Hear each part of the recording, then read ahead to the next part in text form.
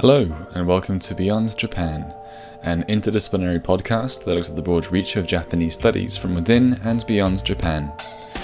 This podcast is brought to you by the Centre for Japanese Studies at the Sainsbury Institute for the Study of Japanese Arts and Cultures, in collaboration with the University of East Anglia. I'm your host, Oliver Moxon, Research Project Coordinator at the Sainsbury Institute and researcher of language and Japanese war heritage. This week we are joined by Dr. Eiko Honda, Research and Teaching Associate in History at the Nissan Institute of Japanese Studies, and former Robert and Lisa Sainsbury Fellow at the Sainsbury Institute, to discuss knowledge production during crisis. As an historian of intellectual history, Eiko will explain the need to move beyond universal narratives from Euro-American institutions and embrace a transnational approach to researching global issues for tackling the crises of today. We hope you enjoy the show. Good morning, Eiko. Thank you for joining me on the podcast today. Thanks, Sully, for having me.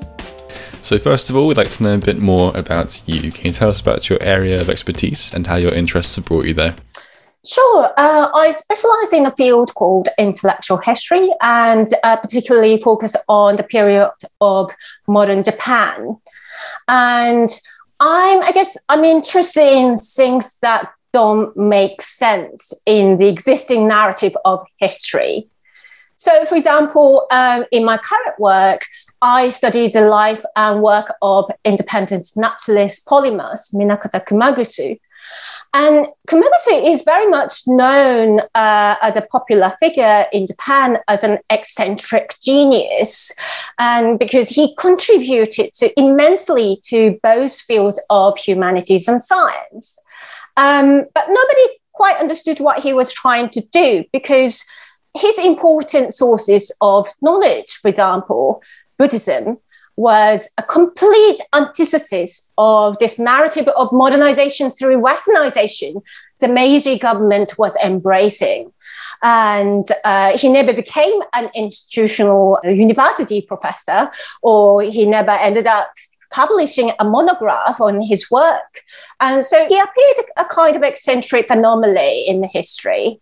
So my job here is to illuminate the underlying logic that interconnected all of these seemingly dispersive activities and intellectual output he was engaging with. And by doing that, I aim to reveal what kind of paradigm these people whose work didn't make sense in the history were operating within, so that we can understand them in their own terms without marginalizing them or dismissing them as a fragmented occurrence. Because actually, as much as, for example, Kumagusu was seen as an eccentric figure, he was not an isolated phenomenon. He was engaging intensely in conversation with various historical actors, such as the Chinese revolutionary Sun Yat-sen and the so-called founder of the Minzokugaku, or the folklore studies, Japanese folklore studies, Yanagita Kunio. So these are the paradigms that many people engaged with, but we never quite understood what interconnected them together. I see. Thank you. So today I'd like to discuss with you a 2020 article you wrote with Amanda Power and Eva Pesa entitled Undoing the Discipline: History in the Time of a Climate Crisis and COVID-19, where you all discussed the entanglements between human and planetary life and the need to decenter knowledge production. Could you start by defining knowledge production for us and explaining why it needs to be decentered? Sure. So when I talk about knowledge production, it typically refers to the institutional education and research at modern universities.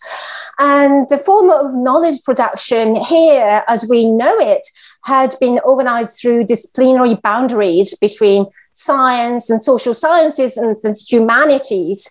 And these classifications also had competing relationships often, and even hierarchies as it's understood within the wider societies.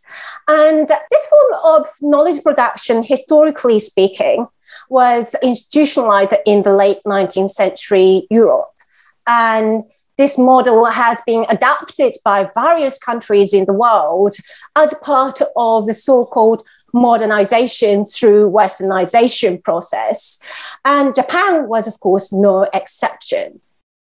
And within this paradigm, the center of knowledge production and the kind of epistemologies that gets used revolved around Europe and North America. So why does this need to be decentered, particularly today then? Yeah, so when I say decentering, it's necessary to decenter the knowledge production. We're really talking about this decentering of epistemology meaning the studies of knowledge or how one comes to understand the world. And as I mentioned earlier, the epistemology here has been predominantly a Eurocentric one. And so I can give an example. The notion of development and even the field of the development studies that's still prominent in our time. When we use this notion to try ask questions and find answers, we are inevitably placing the industrialized West as a foremost model of civilizational progress that everyone else should be following. And historically, this idea emerged with an assumption that there's a human supremacy over the non-human so-called natural resources that we can be endlessly extracting and in order to make a civilizational progress in the world.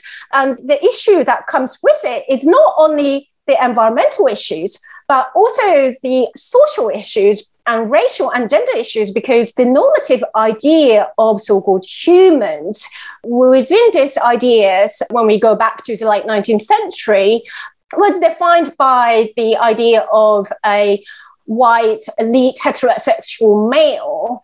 And within this paradigm, people of color and women and LGBTQ plus people were being considered inferior and closer to the non-civilized so-called savage, and therefore they must modernize, but modernize in the light of these specific identities.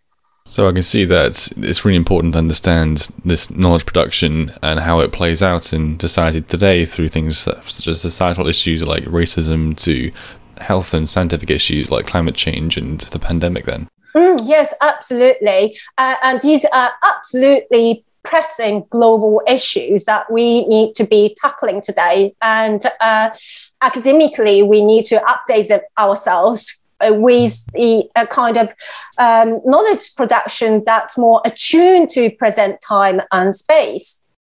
I see. So your article calls for historians to take control of various narratives produced in the middle of a crisis, not just the COVID-19 pandemic, but also broader man-made crises such as global warming, which you refer to as anthropogenic or man-made. Can you clarify for us what the role of an historian is in such crises? Yeah, sure. I guess it's extremely important to facilitate the public and the wider society to move away from the singular epistemological narrative. So by doing that, we can broaden the historical trajectory of how we may understand how we arrived at our present time and situation. And it very much also relates to the new methods or modes of knowledge production that we can be adapting to educate the next generation of cohabitants of the arts very much. And as you may know, children and young people across the world are actually demanding a new type of education that would prepare them to navigate these anthropogenic crises. And yet the kind of epistemological traditions we are using in knowledge production in the higher education are often not necessarily matching up with this reality. So how do we achieve this then? What are the alternatives? So perhaps I can make a couple of suggestions. And if the listeners of this podcast have any other suggestions, I'd love to learn from them as well. So my suggestion is perhaps we can begin by asking ourselves the ways in which we uncover and teach history. Do they simply follow the developmental model of historical narratives?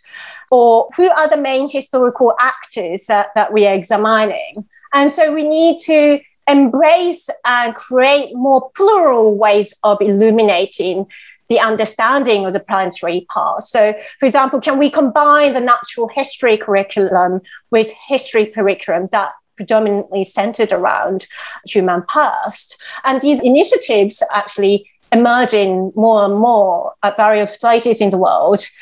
So I can also exemplify this through my research or example that I talked about in this research paper we are discussing today. So, for example, the idea of modern period is typically understood as a period when humans took power over the non-humans through industrialization and also imperialism, and human as in the specific human I talked about. But there are actually histories that do not necessarily conform with this idea of modernities. And there are other kinds of ideas of what it means to be modern and civilized that was actually emerged, existed in history, but not really in our historiography. So in the article, I talked about Kumagusu's alternative notion of ecology that took the dynamic between the non-human lives in the so-called environmental nature and social societal dynamics and even human psychological state, and that tied our relationship to localized communities can be included in this study of so-called ecology. So these ideas cannot be categorized into a single classification of social history, environmental history, or the history of science and so on. And it's important to break away from the existing mold and engage ourselves perhaps by interdisciplinary thinking and read widely beyond our immediate specialization of discipline and work together with other specialists across regions, periods, and expertise. And the article that we're talking about today very much demonstrate this kind of alternative method of knowledge production we are talking about. Because my co-author, Dr. Amanda Power, she specializes in intellectual medieval Europe. And Dr. Aba Pesa, she specializes in social and environmental history of contemporary Africa. So this is my idea, But not only my idea, but many people are actually increasingly joining. So you just mentioned that your paper covers many different cultural contexts, and this might be beyond the scope of that, but I wondered if you could expand on what you've just discussed and talk about how it might play out in Japanese studies. Yeah, thanks for asking that. I think Japanese studies itself is an extremely exciting field of study to engage with this kind of knowledge production beyond the discipline of history. Firstly, as the title of this podcast, Beyond Japan, suggests it's an interdisciplinary field. Japanese study, area studies are essentially interdisciplinary. But also secondary, Japan is an area that existed at the conjuncture of at least two different kinds of epistemological paradigms. One is, as we talked about earlier, the westernized modernity pursued by the state. And another is a local epistemology that did not fully resort to the state-centric, Eurocentric, and human-centric ways of knowing. So Japan carries extremely rich records of localized social, political, and intellectual phenomena that negotiated their livelihood to coexist with the state method of knowledge production. So there's so much possibility in here. So is this something you think academics as individuals need to put into their work, or something that requires broader institutional change? Yeah, that's a very, very important thing to be reflecting on right now. And I think that's actually a chicken or egg kind of a question, because the more individual academics engage with these forms of knowledge production, the more likely an institutional change would happen. But at the same time, in order to encourage that, I think one of the many things that the institutional change would help is how perhaps value that the system places in co-authored work, for example, in the discipline of histories, is valued less than single-authored piece. So when I talk about collaborative work, I don't necessarily mean that we need to sort of shift our focus from single-authored pieces to collaborative piece, but what I mean is in order to advance single-authored individual research, we also need to be engaging with collaborative work. And so in order to encourage that, I think it's very important that there's some kind of systematic change that would benefit people, or not necessarily just benefit, but like encourage, I guess, this kind of activities. Because it's not only essential for the time that we live in, where there's anthropogenic disasters. I think collaborative learning and research across this diverse speciality is an extremely exciting approach to take. And because if you think about it, there's a limit to what and how one individual can know or do on their own. And through this kind of collaboration, we can actually nurture the kind of innovative mindset that can think and act outside the box and push the existing boundaries of what we thought we knew and what we thought might be possible. Definitely. I mean, I could tell from my own experience of hosting this podcast how every different field has its own perspectives which can be valuable to other fields, and that's, you know, an invaluable thing to incorporate in your own studies. Yes, absolutely. Great. Well, thank you for answering my questions, Egil. Before we finish the episode, could you share with us what other projects you're currently working on? Sure, yes. My main project right now is a monograph project on Minakata Kumagusu that I mentioned at the beginning of this episode. And the foundational part of this monograph is actually coming out from the journal Modern Asian Studies. It's titled Minakata Kumagusu and the Emergence of Queer Nature, the Civilization Theory, Buddhist Science and Microbe, 1887-1892. So please check it out when it comes out. And at the same time, I'm developing a new project proposal on another modern polymers, but this time incorporating elements of the art and literature, and it basically building on my art background. I didn't mention in this episode, but as you know, I worked as a art curator for about 8 years before moving on to this field of intellectual history. So yes, I'm thrilled to be embarking on these things. Mm-hmm. Excellent. Well, thank you for joining me again, Egil. It's been a real pleasure. Okay, great. Thanks, Ollie. You can find a link to Egil's research profile in the description below. Don't forget to subscribe on japaninnorwich.org or find us on your preferred podcast provider for updates on new episodes. Next week we'll be joined by art historian, curator and writer David Elliott to discuss art as a means of cultural exchange.